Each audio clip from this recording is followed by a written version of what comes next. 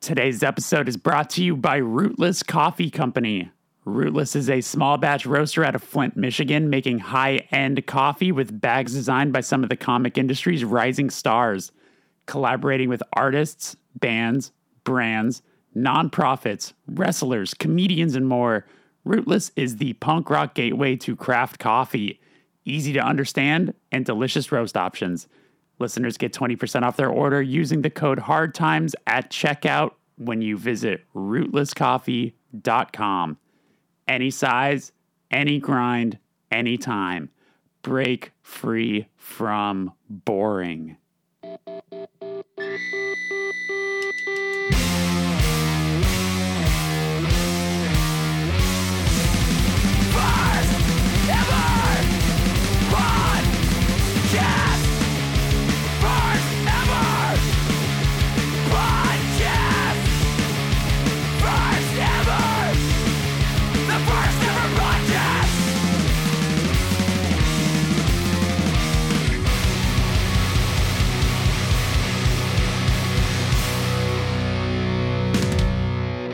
Welcome to the first ever podcast. I am your host, Jeremy Bohm. If this is your first time here, this is a show where I ask artists of all kinds about the first experiences in their art form that led them to where they are today.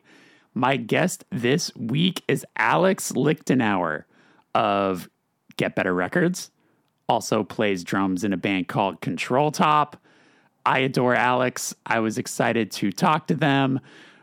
We became friends a couple years ago, and this one's been on the books for a while. We recorded this interview quite a few weeks ago. I'm excited that it is finally coming out now. But before we get to Alex, let's talk about my friends over at Discovered Magazine. Discovered is an international print counterculture magazine encompassing the best of music, art, skateboarding, and anything with a punk ethos. You can get 10% off a yearly subscription using the code FIRSTEVER, spell that out, when you go to store.dscvrd.co. They have a brand new issue with Quicksand on the cover. I don't know if you know this, but they also do limited pressings of records. So for instance, right now there is a limited to 300 copy of the new Drug Church album called Hygiene, which you can pre-order now over on their store. Support Discovered. Awesome, awesome magazine, awesome people. And I also want to throw out there, if you want to subscribe to my Patreon, support the show, it would really mean a lot. You could start at $3 if you just want to, throw us a bone, get some bonus content. You'll get extra radio hour episodes, and you'll get to hear all the extra content that we're providing, as well as so much more that we are doing over on that site. And there's also a $7 and $10 tier, which includes being able to submit questions to upcoming guests, and also a physical gift that you'll get twice a year. So yeah, hit up patreon.com/thefirsteverpatreon. And lastly, if you have not subscribed to the show on Apple or Spotify or wherever you're enjoying this, please do that. It helps the show a whole lot, and maybe it keeps you coming back. I don't know. If you haven't rated or reviewed the show on Apple, that would really mean a lot to me as well. Okay, without further ado, here is my conversation with Alex Lichtenauer. Alex, it's nice to see you. How are you today? I'm good. Yeah, nice rainy day here in Philly, but doing pretty good. I'm so jealous. We've had just such a hot streak here. It just fall in California doesn't really exist until kind of like December. So yeah, it's weird. I remember one time I was in LA and someone was like, it kind of sucks that every day is sunny, because then you feel like you have some obligation to like be outside and do something. Like I miss like having some rain or some clouds to like have an excuse, like, a superficial excuse to like stay inside or whatever. No, it's completely real. It's funny. I've never thought about it that way, but that's an extremely legitimate thing to say. Because the rest of the country, let alone, I think kind of the world looks to California as like, oh yeah, wonderful weather every single day. You do sort of feel guilty when you just sort of stay inside and work, or stay inside and just watch movies all day, because you're like, I guess I'm supposed to go outside. Except when there's like fires everywhere and there's smoke in the sky, smoke in the air. Yeah, that's think it's wild because I know this year has obviously been pretty bad for that stuff here in California, as always, but it hasn't been as bad, at least in this area, which I'm pretty thankful for. It's always so heartbreaking when it happens, but yeah.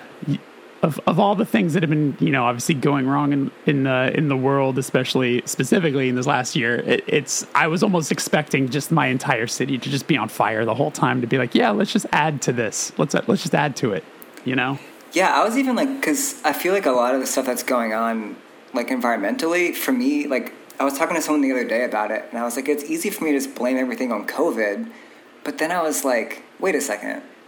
Climate change and fires have nothing to do with COVID. I was just like, my brain was so used to like worst case scenario for everything that it's just like, right. Oh yeah, it makes sense that the earth is on fire because it's COVID. But it was just like, right. That's decades of, you know what I mean?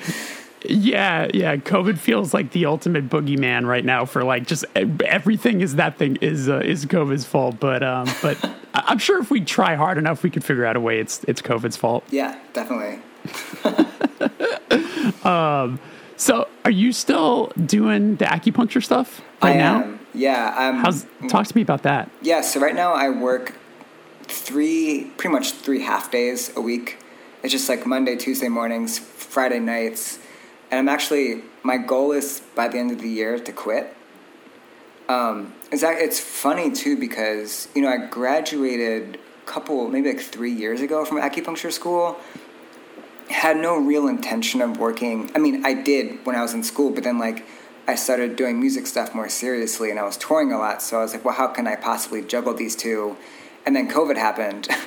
And then I was like, oh shit, like I need to like work. So I actually got my first and only acupuncture job in June of 2020.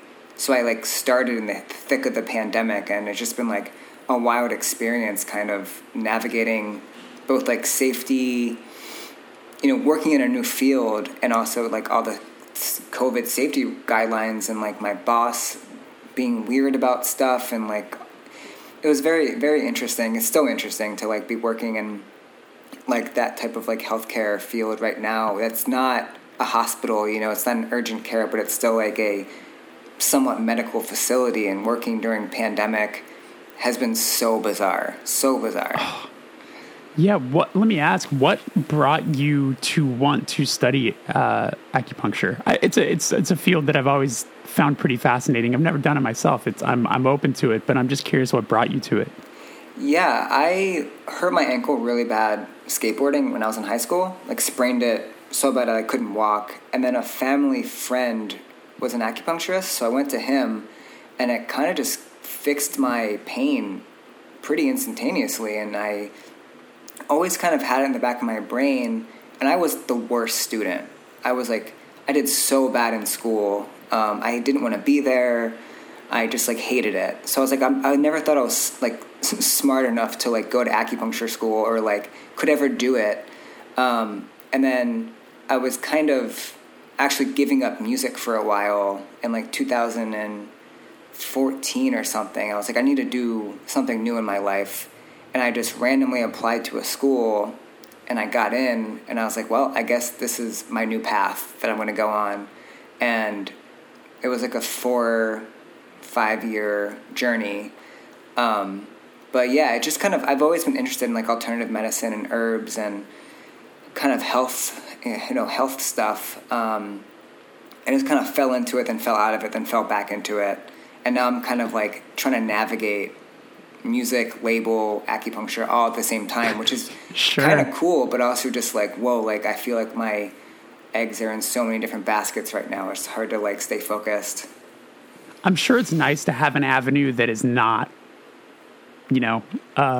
punk related in any capacity, where it's like a whole different side of your brain to just put to use. And also it's like helping people in such a different way, as much as obviously music has, especially in this last year, has helped people so much. But it's nice to have a different avenue that actually like physically helps people on a 3-day-a-week basis. Yeah, absolutely. And I think like my clinic's very heavily focused on like fertility, which I'm just like not interested in. Like I like treating, anxiety, depression, stuff like that, and physical and mental pain, emotional pain. So I end up seeing a lot of these patients where I'm like, all right, like I feel like I'm going through the motions sometimes, but then I have a patient comes in, then I'm like, oh, like I really connect with you. This is amazing. I love doing this. And it's also been kind of funny because I work Fridays, like in the evening, which is the day that records come out. Oh, so no. like tomorrow, for instance, we have like an EP coming out for a band and I have to work at night. So it's like my brain is just like going all day from the second I wake up to like promoting the record to like then being at work where I can't really be on my phone as much, being with patients where I'm like, oh my God, like I'm doing like two extreme things at once. Right. Oh, wow. Yeah, that's a lot to take on. Last question I want to ask about the acupuncture is, you sort of mentioned a few of the things that it helps. Is there anything that you were surprised by, that it's able to help? Interesting. Because like, again, I only know it as what we've seen in movies and TV and that sort of thing. And you mentioned it helped your ankle, but then a moment ago you mentioned it helps like, anxiety and things like that. Was that, I mean, even just the fact that it helps anxiety, was that something that surprised you when you started working with it? Yeah, definitely. And I think one example is I whenever I get the hiccups, I get barking hiccups where it's just like in high school I got kicked out of class because my hiccups were so loud. My teacher was just like, oh, that's not fair. You're being too disruptive to the class. Your hiccups are too loud. So a couple months ago I had the hiccups so bad. They just, for hours and hours, I could not get them to go away. And then I got an acupuncture treatment, and within 5 minutes, they were completely gone. Completely gone and didn't come back. Wow. So it was that to me, I'm just like, okay, this actually works. And let me ask, where for the hiccups, where did the pins go? Kind of in my chest, in my stomach, in my hands and feet. Okay. Kind of in the diaphragm area. I was laying face up. So yeah, in the stomach and chest area. Wow. Yeah, so that to me, and this was last year, maybe even earlier this year, after having been around acupuncture for 6 or 7 years at this point, I'm still blown away that it works so quickly and just, I'm also just imagining how stressful it might have been to put the pins in as you're your body's got to jump in a little bit. Where it's going to puncture an organ or something. Yeah, exactly. Oh, that's so cool. When I knew I was going to talk with you, I had that in the back of my brain being like, oh, I know you do that. So I've always been super curious about it. And maybe one day I'll give it a shot. It's, it couldn't hurt. That's for sure. Yeah. Most people, when they think of it, they think of actually, I don't know what people think anymore really, but it's a lot of back and neck pain. That's the primary reason people come in is for pain, but and that stuff's kind of easier to treat. So it's very satisfying to treat it, and it builds up your confidence. But yeah, a lot of mental, emotional stuff, I think it does amazing things for that. It can help heal trauma, whether it's physical or emotional trauma. So it can get pretty deep, and people have I've definitely had emotional reactions and responses to it where I'm just the next day I'm just crying for no reason. I'm just wow. Whoa, that was a release that was definitely from the treatment because I wasn't feeling this way before it. So yeah. Right. But that's that's wonderful. That's wonderful. So you're from Baltimore originally, right? I am. When did you move out of Baltimore? I moved out of Baltimore in 2009 when I was 19. And okay, so you're born and raised there. Yep. And then you moved, was it to New Hampshire that you moved? Mm-hmm. Yeah, cool. I did my undergrad in New Hampshire in a very, very small town called Keene, which it's right next to Vermont, Brattleboro area, western New Hampshire. Was it the school that brought you there, or were you looking for kind of a more scenic sort of escape from Baltimore? I was just trying to get away. Yeah, because... Yeah, my parents kind of had a hold on me when I was a kid. And I actually applied to colleges behind their back because they were you're not ready to leave. Largely because my grades were just so bad and they just didn't think I was ready to move out of their house. And I was like, I'm ready. I need to leave. And, you all saying this to me makes me want to leave even more. So I did a year of community college at home because they kind of like were like, we're not letting you leave the house. It was like a very weird situation. So I was like, what's the furthest away I can go that's not like the other side of the country? And for some reason, I really liked winter at that time. I was like really into like the snow and the mountains. So I just it was pretty random, to be honest. I just like found this school. I was like the only one in the school that was even from Maryland. Everyone was from like New England because it was a 5,000 kid, very small school in Western New Hampshire. So it was very weird that I even went there.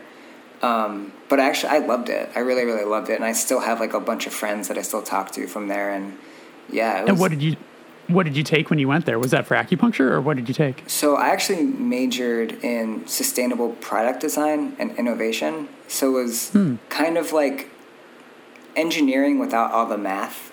It was kind of like sweet designing sustainable products, like kind of like engineering, but it wasn't like all the calculus or whatever you need to do for engineering. It was like designing like solar ovens and like working in like SolidWorks and CAD, which is like the computer program to like design stuff, which I was awful at, but I ended up not really even liking it. And then I wanted to build drums. I wanted to like build drum sets, which never happened, but it was interesting experience. Right on. So, okay, I mean, that's a good segue because, as much as I think a lot of people know you for doing Get Better Records, but obviously you're a drummer as well. When did you first like connect with music as a young person? Like, what was the first thing that you kind of felt like was yours? I've kind of I can't remember not ever being interested in music.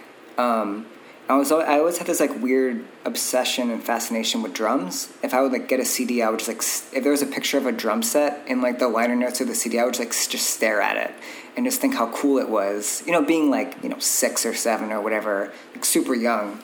But the first CD or like a band that I ever really fell in love with was Rancid and Out Come the Wolves. I remember getting that CD for like Hanukkah or something and was like, oh my God, I just like, it made me like feel something. And that was, Rancid I think is the band that like changed everything for me. Yeah. Oh, that record, that was a record that you just could not escape. It's and to this day, it's still, so timeless feeling. Yeah. I remember finding out later, which is probably the most common knowledge thing ever, but the whole why it's called an Out Come the Wolves thing, like how every major label was trying to sign them. Yeah. And just I just think that's the coolest. It's so cool. Hardest name. Yeah. It's definitely just punk as hell. Did you get to see them ever as a young person or now? I've still never seen them. Wow. Okay. Yeah. I don't know. For some reason, like I've never seen Rancid. I've never seen Green Day.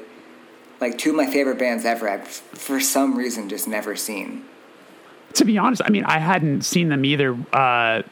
We played a festival just a couple years ago where they were the 2 headliners on it. I just told this story recently on another episode, but I listened to that yesterday. Oh yeah, with Barry, I talked about it. Yeah, and like watching Trey Cole set up his drums, I was like, it's the coolest thing ever. And then there was also, I didn't say this, but I looked over at 1 second and Billy Joe Armstrong was standing right next to me. He had like his hood up and was just trying to be kind of inconspicuous. And I was like, oh, I'm going to say something to him. Like, I'm just going to, tell him thanks or whatever. And, but as I was about to do it, I realized right to the right of him was like a 7 foot tall, very big person who was, kind of pushing people like me to not bother him. So I was like, okay, I'm just going to, but I did say, thank you to Trey Cole. And he was very sweet and did a nice firm handshake. And I was just like, oh, but yeah, it was a trip. It was fun watching Rancid too, because, how little, it seems that Tim Armstrong plays guitar, but he wears it so cool that you're like, it's fine. Yeah. It doesn't even matter that he's not playing it. Cause he just like, it's like hanging by his knees. Yeah, exactly. Yeah, it was like, super cool. Yeah, no, totally. What was the first concert you went to? I was trying to think of all these questions, these answers yesterday when I was thinking about what you would probably ask me, and I can't remember. Okay, yes. The first, like, official concert I ever went to, in Baltimore, there's this radio station. It was called, like, HFS or something like that, and they had a festival called HF Festival. And I was in middle school, and I think one of my friend's dads worked for the radio station and got us all tickets. And it was like the Foo Fighters, Coldplay, Good Charlotte, Billy Idol, New York Dolls. It was like a big, like, at the stadium, in Baltimore. That was probably the first, like, official concert I ever went to. Yeah. Was it like, because here in LA, K-Rock will have, like, our big station here will have, like, the Almost Acoustic Christmas or whatever. And it has just, like, a rotating stage where, like, because you just mentioned, obviously, all major big selling bands. Did they do a thing where it was like, Foo Fighters plays for 20 minutes and then the stage rotates and then the next person plays for 20 minutes kind of a thing? Or was it like, no, it was full like sets from all, yeah, full sets? It was like full sets, but there was a stage outside of the stadium where, like, Good Charlotte played and and they were one of the smaller bands that played, and this was like peak Good Charlotte, Wow. And I remember my friends wanted to leave before the Foo Fighters, which was, like, I was so mad about. I had to sit through Coldplay, and I didn't even get to see the Foo Fighters at the end of it.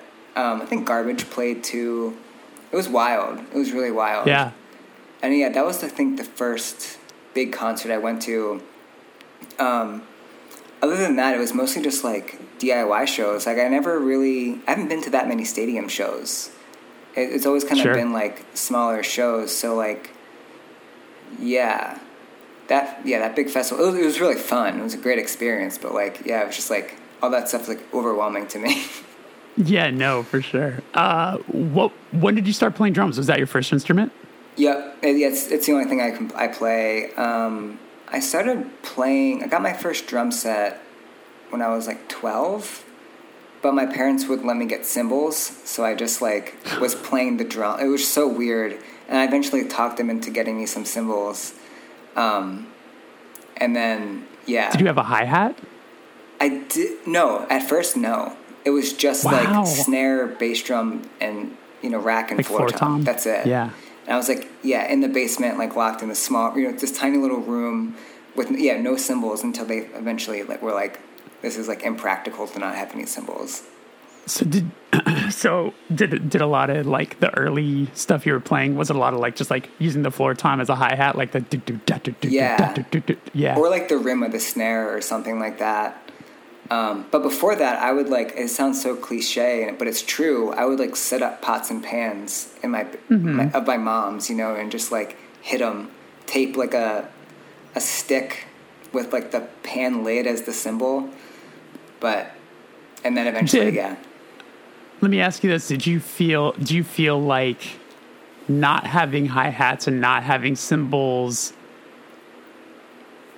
has that affected the way you approach playing certain, like, when you're writing drum parts? Like, do you find yourself, I guess, thinking differently than how a normal drummer would, because that's sort of programmed in you to where that's where you started? Like, do you find yourself doing a lot more stuff with toms than you maybe would have had you had all the cymbals and stuff originally? I don't know. I don't think I didn't have cymbals long enough to really have that big of an impact, but I do, as a drummer now, really like toms, and I really like using toms a lot. So I don't know if it's because of that or just because that's what I like now or what, but it probably maybe like a couple months that I didn't have cymbals at a very early age when I was just hitting, you know what I mean? Like, not, like, really knowing what I was doing. So yeah, that's a good question, but I'm not really sure. Yeah. Do you remember the first song that you learned how to play? Like, that you could, like, play along to? I do. It was either, like, Seven Nation Army or Blitzkrieg Bop, and that's only because my first show was at my friend's bar mitzvah, where we played those two songs and Wild Thing. So, like, at one of those three songs was the first song that I learned how to play. Yeah.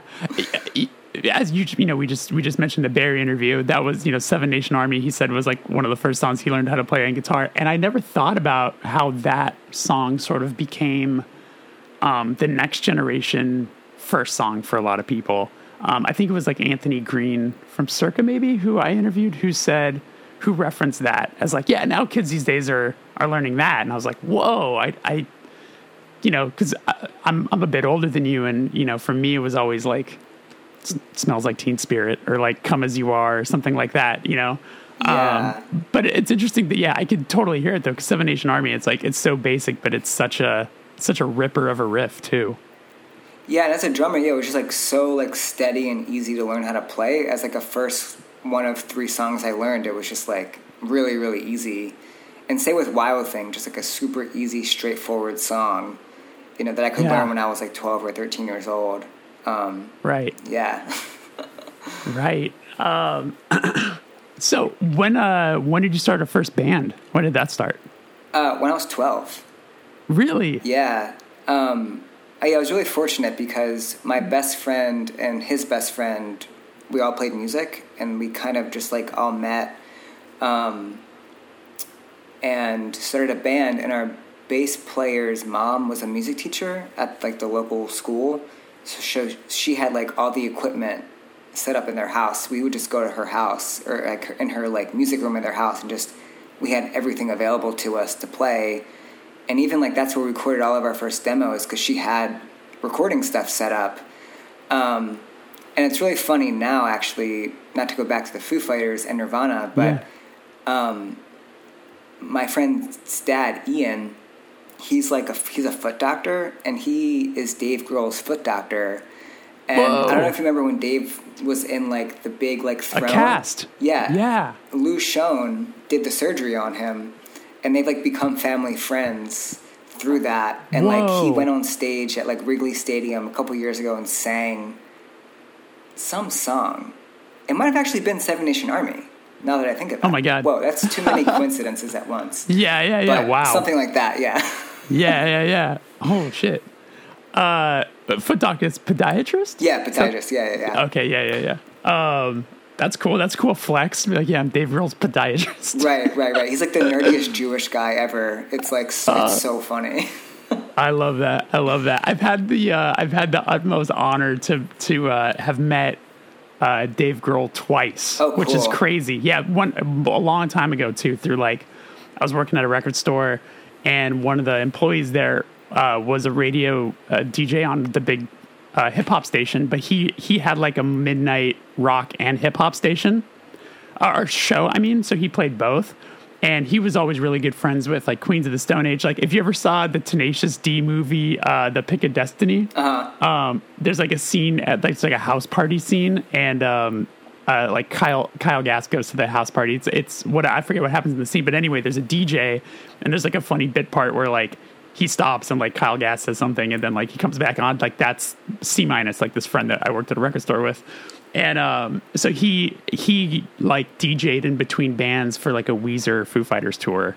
And so he brought a friend and I out, and he introduced us to Dave Grohl like in a very like private little backstage room, and I was just like freaking out because Nirvana is like, still my all-time favorite band, but I just like couldn't believe it. And he was so nice, like so polite. And then when his radio show ended up having his last show, like the show got canceled, he brought Dave Grohl down to the studio. Then he invited everyone from the record store to come hang out, and like he was there again. Obviously, he didn't remember me. I would never expect him to, but he was just once again just the most polite person ever.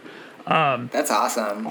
Yeah, it was. I still just like couldn't believe it. He was just so like, especially that second time, because I saw, I walk in, I see he's like on the air or whatever. They go to commercial, and then I walk in and C- like reintroduces me or whatever. And in my brain, I was like, I just met Dave Grohl. Like, I don't want to take up space. Like, I'm good. He was super nice. And I was like, so they went back on air. Once they went back to commercial again, I popped in. I said, "Hey, Chris, I'm going to take off. Like, have a good rest of your show."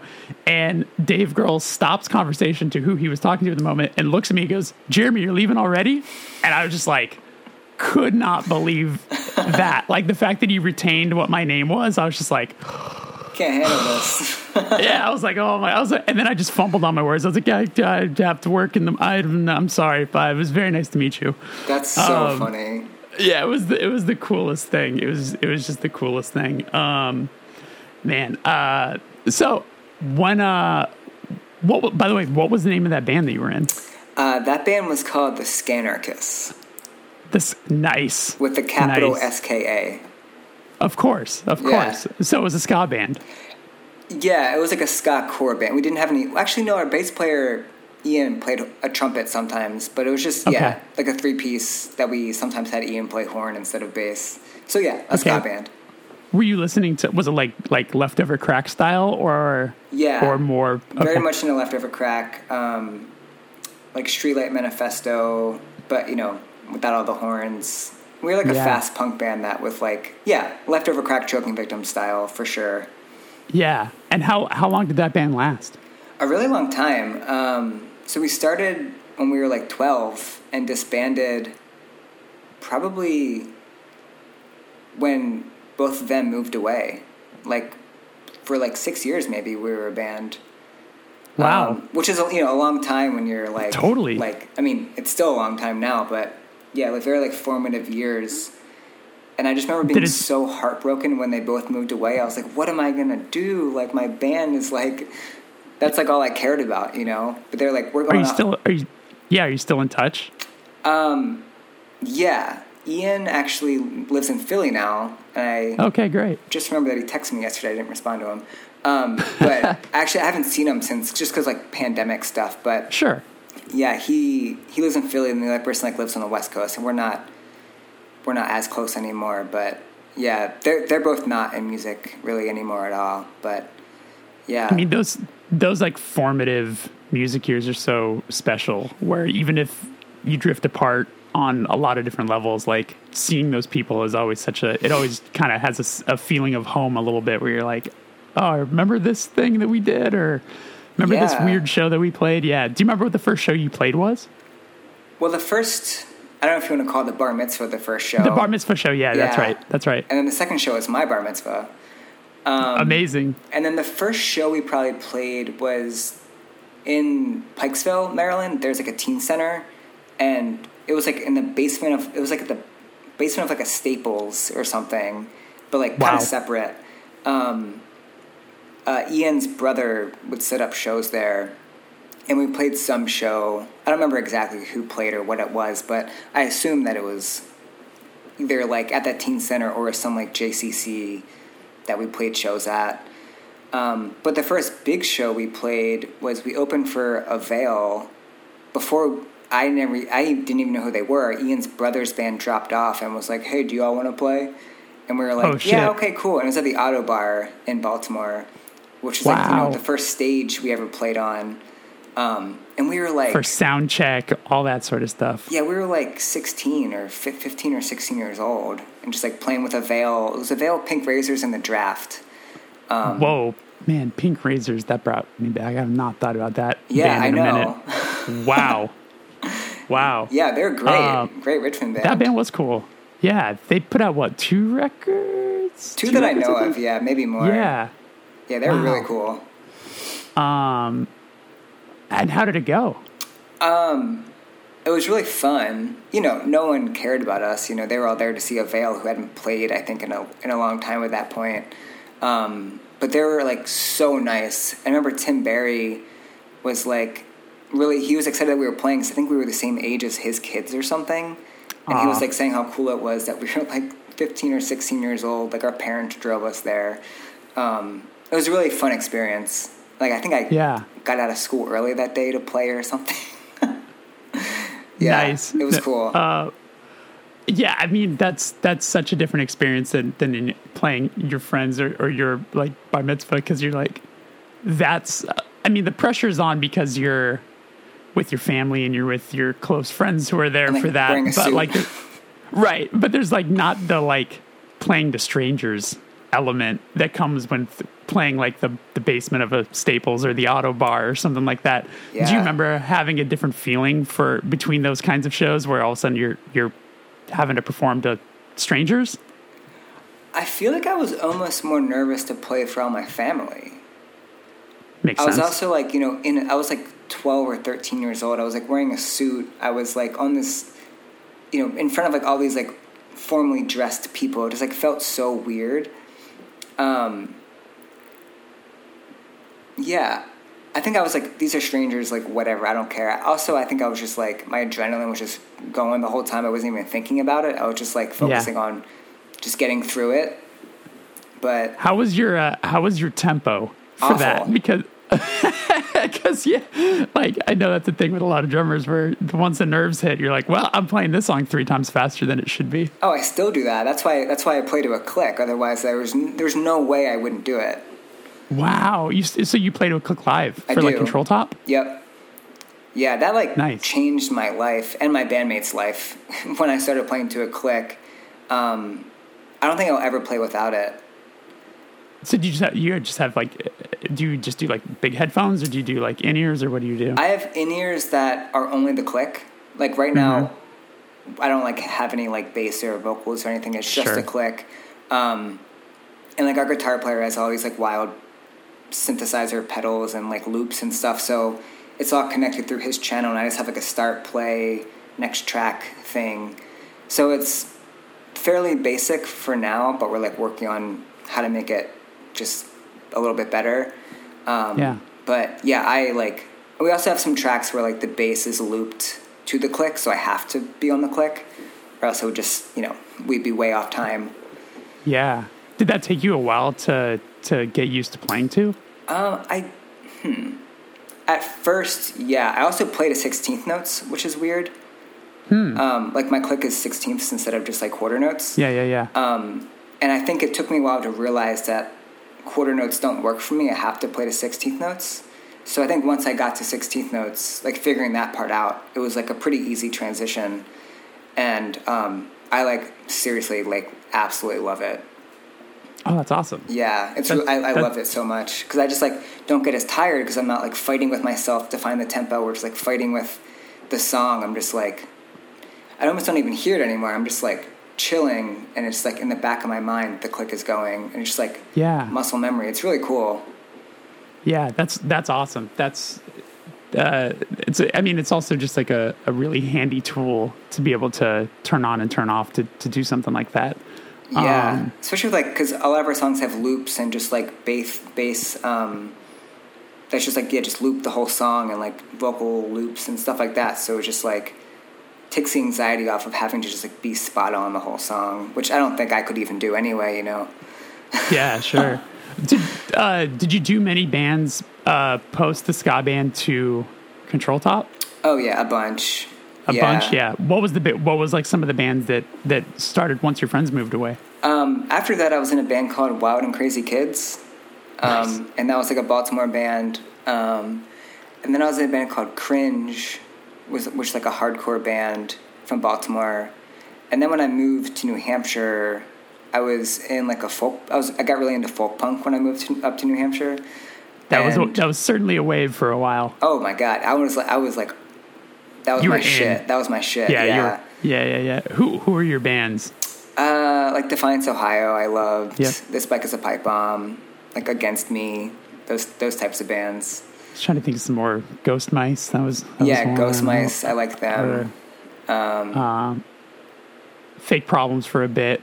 Yeah, Fake Problems. That's right. Yeah, that was certainly. I mean, you couldn't escape it. I loved so much of that stuff too. It was so good. I really no band I really liked that I think that are still together was Nana Grizzle.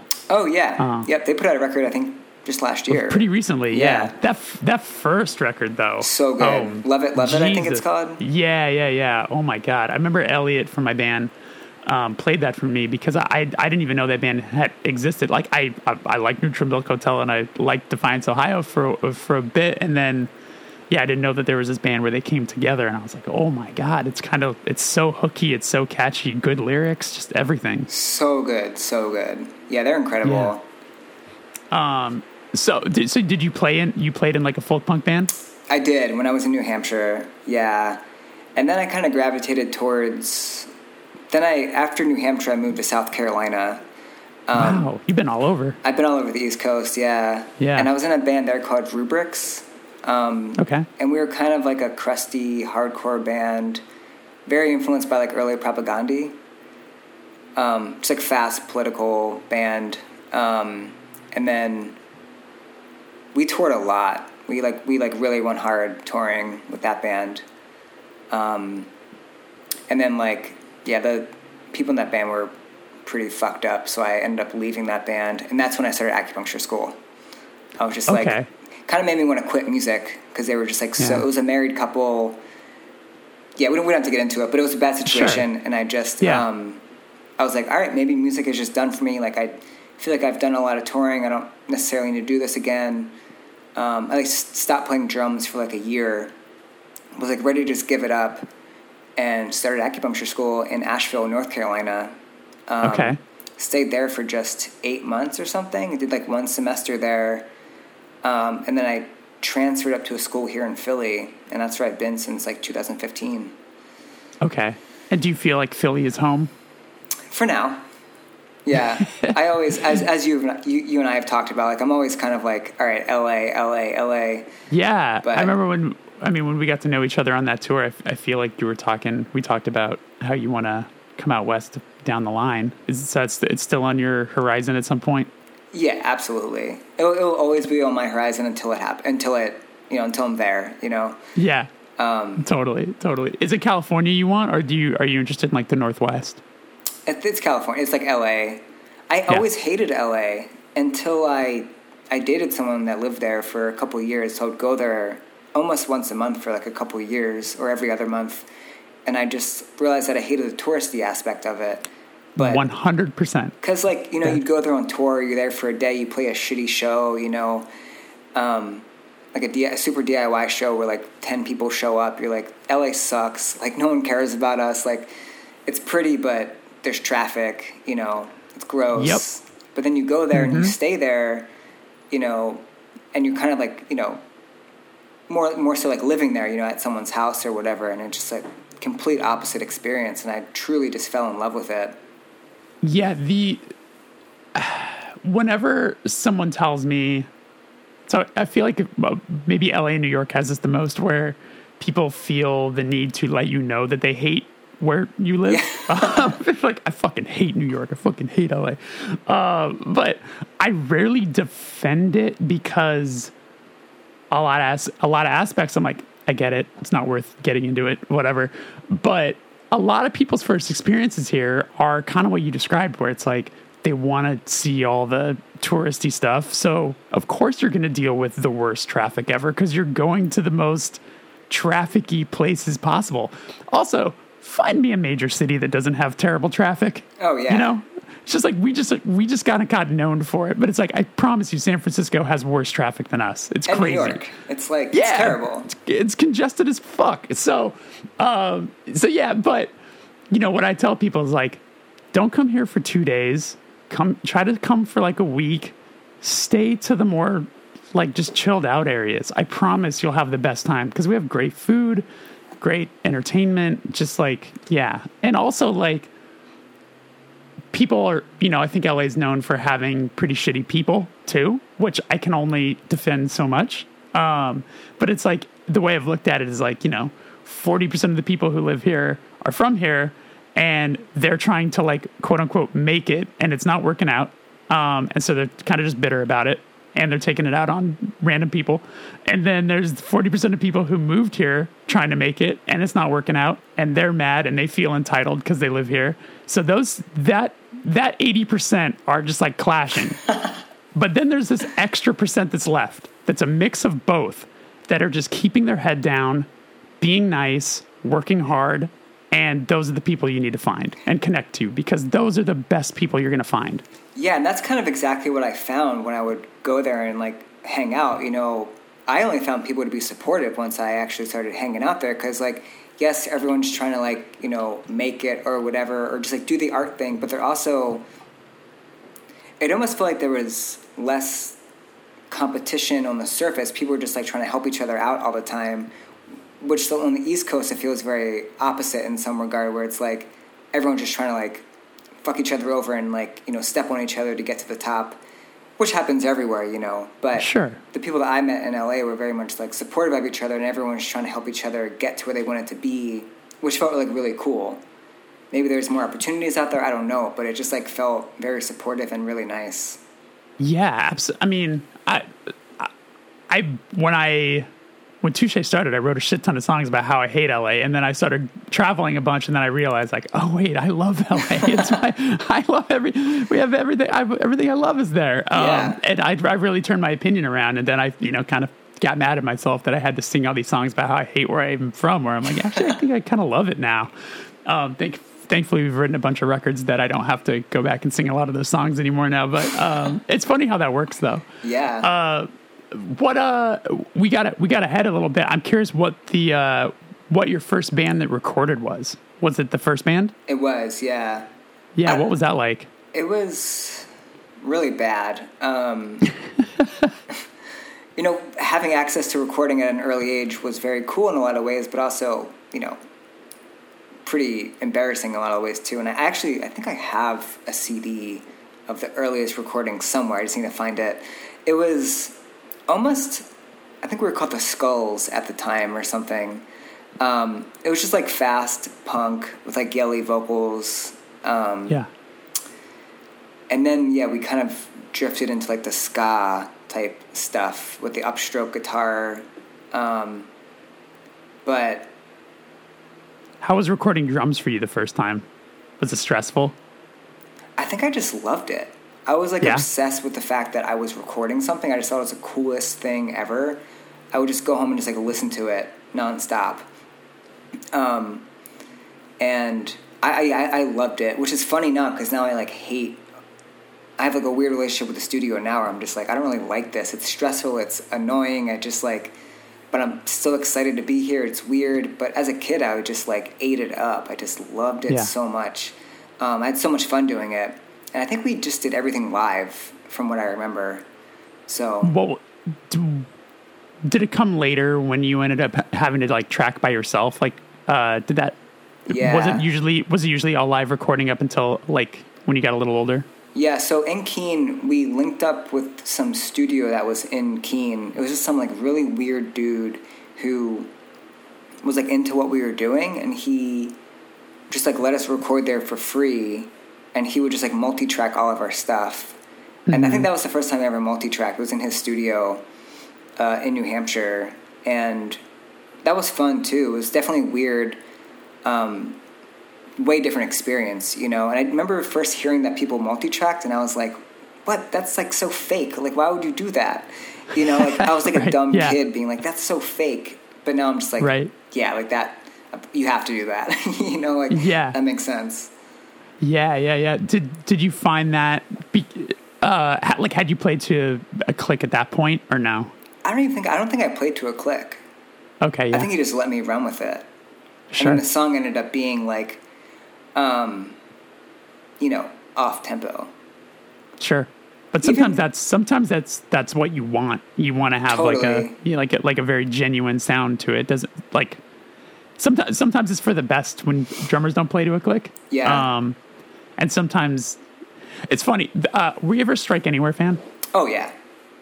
So their record Exit English, I love that record. It's so good. And Touche toured with them in Canada, them and Bane, a really long time ago, 2010 or something. Whoa, cool. And I remember once I got warm with the members of Strike Anywhere, I talked to their drummer, Eric, and I was like, let me tell you, the drum sound, the drums on Exit English are they're so good. They sound so perfect and whatever. And I could just see his face kind of change, and he was like, I fucking hate the drums on that record. And I was like, really? And he's like, yeah. He's like, that's the first time I ever played to a click. And I was like, the song, to him, he's like, these songs feel so slow. So slow to me, because that was my first time ever having to record a record to a click. So he's like, I can't listen to that record. And I'm like, oh man. So it's funny how people, experience things so much different than musicians. But that was one of the first times where I was like, damn, I never would have thought that. Cause to me, that record is just hard hitting and it's so good. Did you ever have an experience like that where playing to a click was not what you expected? I think when I first before Control Top, like years before that recording, I just like couldn't figure it out. I just like couldn't figure out how to play to a click. So I just simply wouldn't in the studio. Sure. And I remember like fighting with the engineer, being like, he was like, you have to play this part slower. You have to play this part slower. And I just like, my nerves would kick in and I just like couldn't do it. Yeah. But yeah, and like the cool thing with like Control Top now playing to a click is our record is the speed that it is, and then live it's just a couple dB, couple like BPM faster. So it's like, it's fine. It makes sense. You purposely turn the dB up just a little bit, just so it doesn't feel exactly like the record. Yeah, I don't know. Yeah, for that reason, also I think the songs just felt slower when you're playing them. The way we wrote our first record was very weird. It was like, just like kind of chaotic and just like somehow like written in the studio, then after the studio. It was very strange. So we didn't really know the songs when we were recording them. So we didn't really have a feel for them. And this like, it was whatever sounded good in the studio. And then afterwards we were like, this sounds way too slow, especially for like a live show. So we would just like, pop everything up a couple, and it's kind of just how it went. Yeah. I've always wondered this. So you play in the Hers Collective, but I know the Hers Collective also uses a drum machine a lot. When's the decision come in to where you play or not play? I have not played a show with them since like 2017.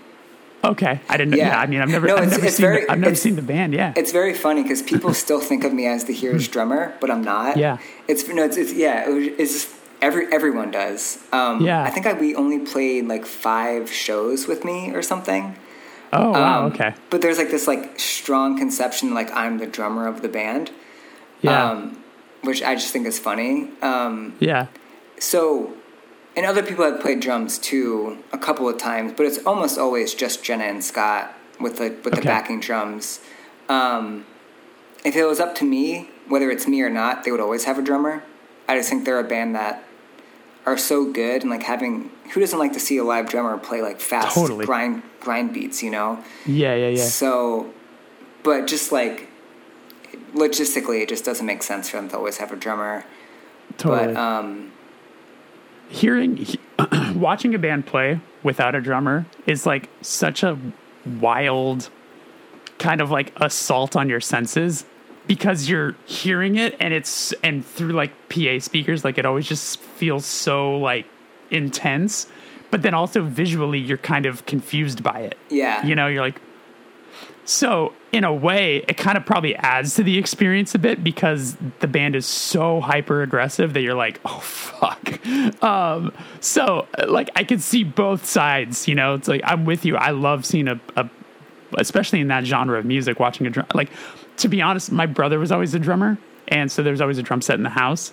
And to this day, like when I go see a band, my eyes are on the drummer almost the entire time. Unless like, crowd's going crazy and there's a lot of big sing-alongy stuff, you can't really not watch that stuff happen. But like, I would never call myself a drummer. I can like do some basic stuff or whatever. But still to this day though, like as soon as the band starts, like my eyes are on the drummer. It's just such a fun instrument to watch someone play.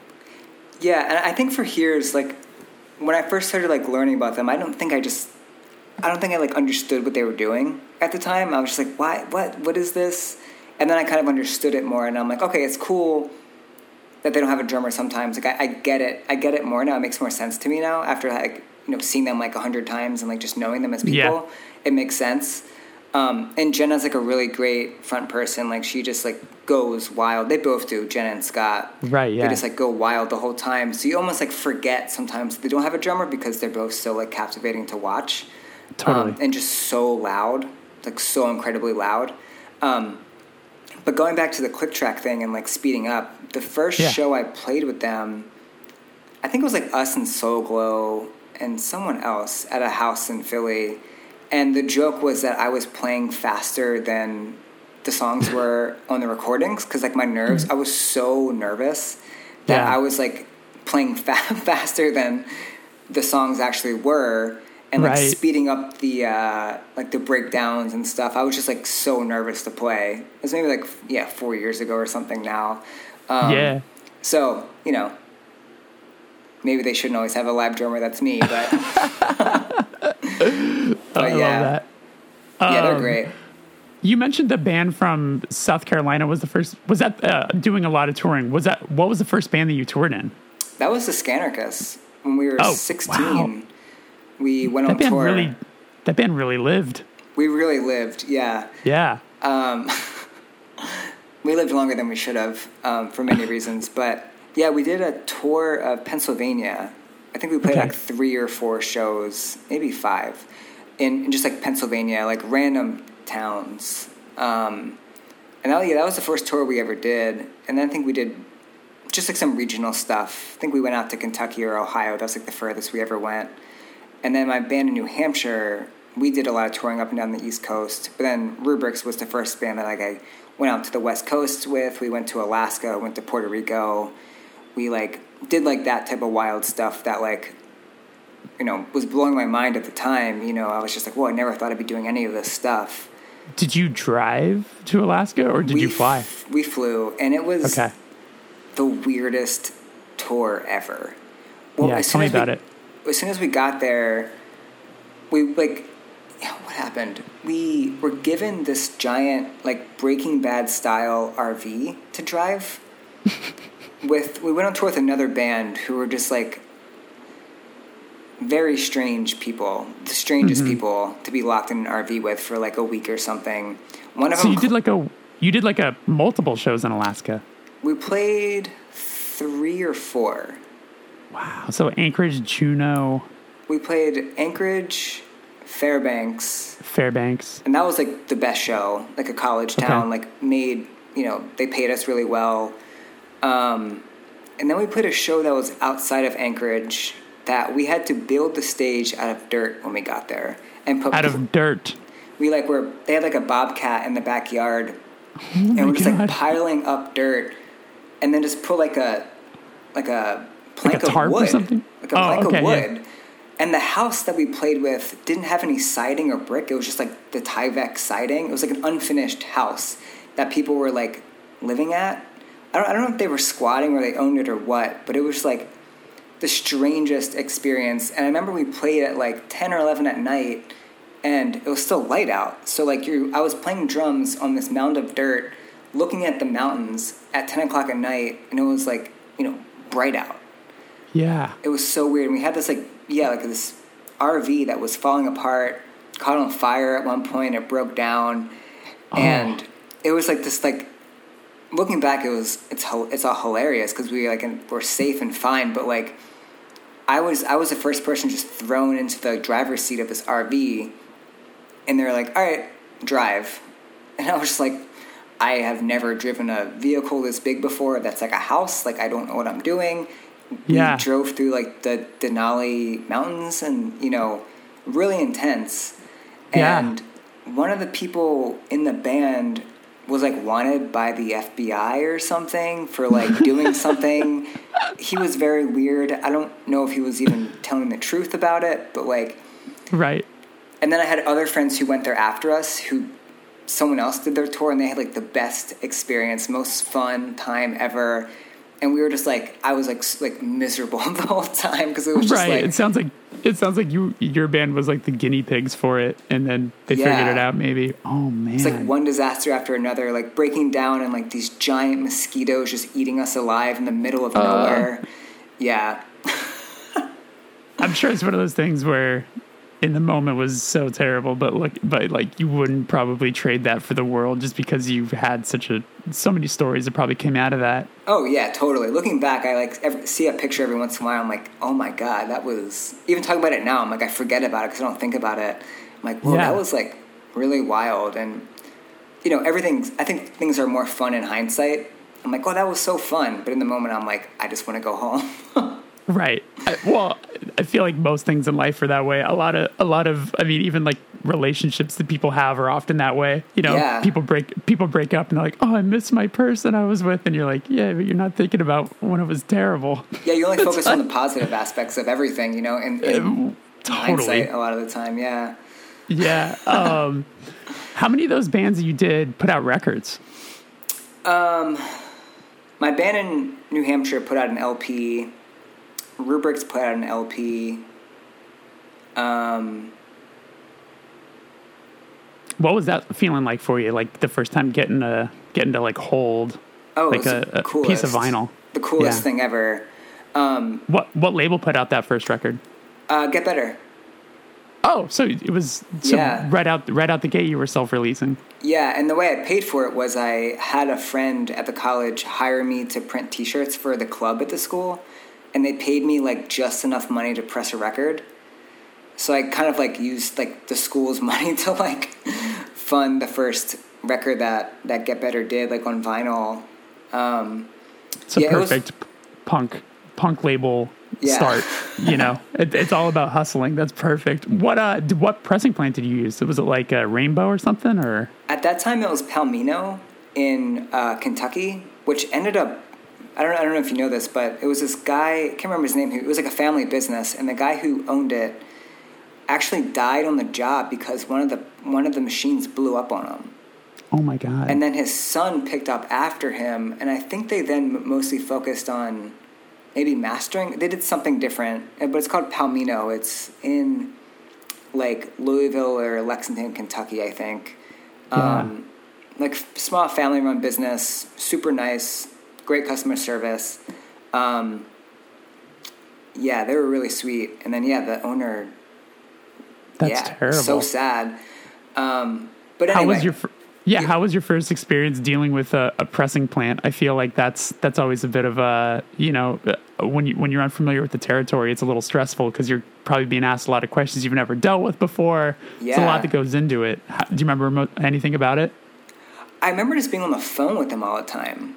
I think like, what year was it? Probably 2012 or 11 or 12. I remember just like always having to call him up. And just like, we were always talking about something. I don't remember what. I don't remember being like that stressful. I think it actually got stressful later on. Like now it's almost like more stressful dealing with it than it was back then. Because I just like, was like, I don't know what I'm doing. I'm just going to like call this dude up and tell him what I want. Right. But yeah, definitely like a new experience that I hadn't done before. So it was like definitely a learning curve about like what kind of files you need. Like vinyl masters. What's that? Like all the templates for the jackets and the insert and all that. And I think actually I screen printed all the record covers at the time. Okay. So I think they just sent us vinyl, if I remember correctly. Right. Yeah. As I was thinking of different label questions to ask. One of especially like pressing records and stuff. And one of the things I thought of was like, wonder what to ask a label person, like what a first learning experience was with like whether it's like pressing records or working with a distribution company or something where you're like, wow, I'm glad I maybe got that lesson out of the way. Yeah. Because now I know how to going forward. So our first distributor was Traffic Entertainment, which is like a very, very small company in like near Boston. And it was very hands off. I remember like being like, what is a one sheet? I don't know what this is. Like I have to put the cover art and describe what the record is about. It was like was so confusing to me, and I am not like very good with the computer and like technology stuff, so I was just like had so much trouble like formatting it and everything. And we weren't with them very long, and then we went to Death Wish, and they did all of our distribution, just like handled all of the paperwork for us. Like we never once talked to anyone at the Orchard who's their distributor. But now last year we switched to Red Eye, so we like have our own distribution deal and all that stuff. And it's almost been like a relearning curve over the pandemic. That's like kind of what we've been focusing on. It's just like our own distributor and like relearning how to make a one sheet, which as recently as a year ago, and like putting all that together and perfecting it and trying to just like. I feel like I'm learning. Yeah, I do something new fairly often. Trying something new, just like always trying to like figure out how to do something better and more efficient than I was doing before. Right. And for people listening, if you're wondering what a one sheet is, basically, so like I worked at a record store for a number of years, so I would get sent all these one sheets from from our distributor. Basically, it's basically like a one-page sales pitch for like why you should stock this record in your store. So it's like, and they feel kind of pointless, you know? Like I never once got a one sheet and read the whole thing and was like, yep, ordering 30 copies of this. You know, it's like, it's a lot of most record store people, I feel like a part of the reason they're there is because they feel like they know everything already. So it's like, you know, oh, I know this record label. I trust this record label. Yeah, I mean, I'll take 10 copies of that just because I trust this record label, you know, but yeah, it's an interesting thing. It almost feels a little archaic at this point, having this like sale. Basically, it's like, yeah, it's like the album cover, a couple bullet points about the record, you know, like some like, ooh, produced by so-and-so or whatever. And then, yeah, like a brief synopsis of what the album is about. And maybe it serves a purpose to like older generation record stores or something like that. But they're always stressful to put together. I'm with you, you know, where it's like, do we really need this? But I guess we do. Yeah, and it's like also so important because if you like don't hand in the one sheet at the right time, you could miss the street date and have to push it back an entire week. Oh, right. And it's like it feels so archaic too because yeah, you're right. It's too like an older It's like, you know, serving an older generation, and then I find myself entering like, this is how many TikTok followers they have, and it's just like, what is happening? Like, yeah, does some like 40-year-old record store person care how many TikTok followers this band has? Maybe they do, but maybe they don't. They probably don't. Right. Yeah. No, that's definitely super interesting. Oh well, I mean, I feel like there's like a billion questions I could probably go down with between music, or I'm sorry, between record labels and all that sort of stuff. But I won't keep you all day. So the last question I like to ask everybody is, do you remember the first time you felt like you were doing the thing that you had been working so hard towards? Whether it's label or band or both or whatever. The honest answer is that I feel like I'm always in motion, that I don't often process what I'm doing until like way later. Like I feel like I'm always like unaware of what's going on. I'm just like so focused on the task at hand that I don't know if I've ever had that moment, or maybe that moment hasn't happened yet. The only thing I can really think of is like over the pandemic, I was just like, the only thing I was doing was working on the label. I wasn't like touring, wasn't doing anything else. So I was just kind of like, this is kind of what I always wanted to do. You know, obviously I love touring and playing in bands, but I was like, this feels really cool that my full-time job right now is just putting out records and focusing on the label. And that felt really good. And I brought on like a couple of people to work at the label over the pandemic, which also felt like this moment where I was like, oh yeah, I'm doing what I'm doing. And also other people are doing it with me. This is like the dream right here. Yeah. Yeah. Yeah. Like Koji works with you now, right? Yeah. Yeah. We pretty much do everything together with the label now, two of us. Oh, that's awesome. Yeah. I have not seen Koji in a really long time. Is Koji in Philly? They are, but they're actually in LA right now. Oh, okay. Yeah. Wow. Yeah, but they moved to Philly in like May, I think. Okay. Yeah. Okay. Awesome. Yeah. Yeah, I mean, I understand what you're saying with like, you know, you've had this whole year to just like focus on the label, and a part of, I think, doing a label is like, it's just so much consistent work till you're always either having to talk to an artist about deadlines or getting something done, or your own personal deadlines for getting things turned in on time, or all these sorts of things, or you're having probably a lot of Zoom calls and just all sorts of stuff, to where it almost kind of creates the inability to celebrate when something happens, which is kind of a drag in a way, where you're like I need to be happy that this thing happened and this thing maybe came out and there was no issues with it, and like, let's celebrate that today. But it's sometimes hard because the moment you might be celebrating that is you're also having to maybe put out a fire that's happening over here.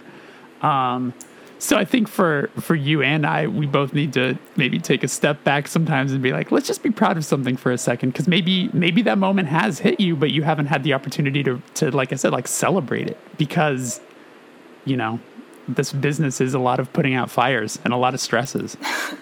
Yeah. And just like finishing one task and immediately being like, okay, this record came out today, but this one comes out in 2 weeks. Like, time to like, you almost like your brain immediately has to switch to being like, okay, that's out. What's next?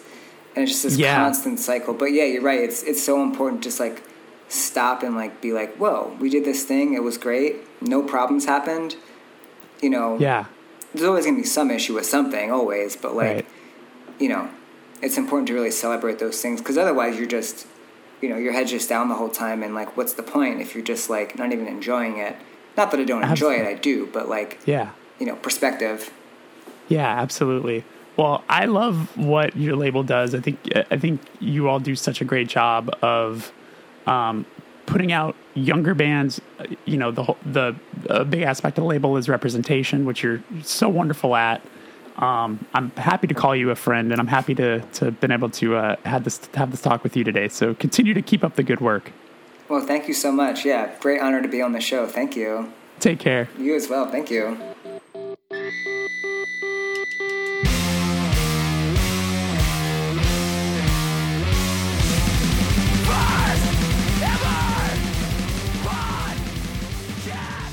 And that is our show. Thank you so much to Alex, and thank you for listening. Don't forget to subscribe to the show on Apple or Spotify or wherever you're enjoying this. And if you wouldn't mind leaving a rating and review over on Apple, that would mean a whole lot. I will see you next week, and take care of yourselves. Be good out there.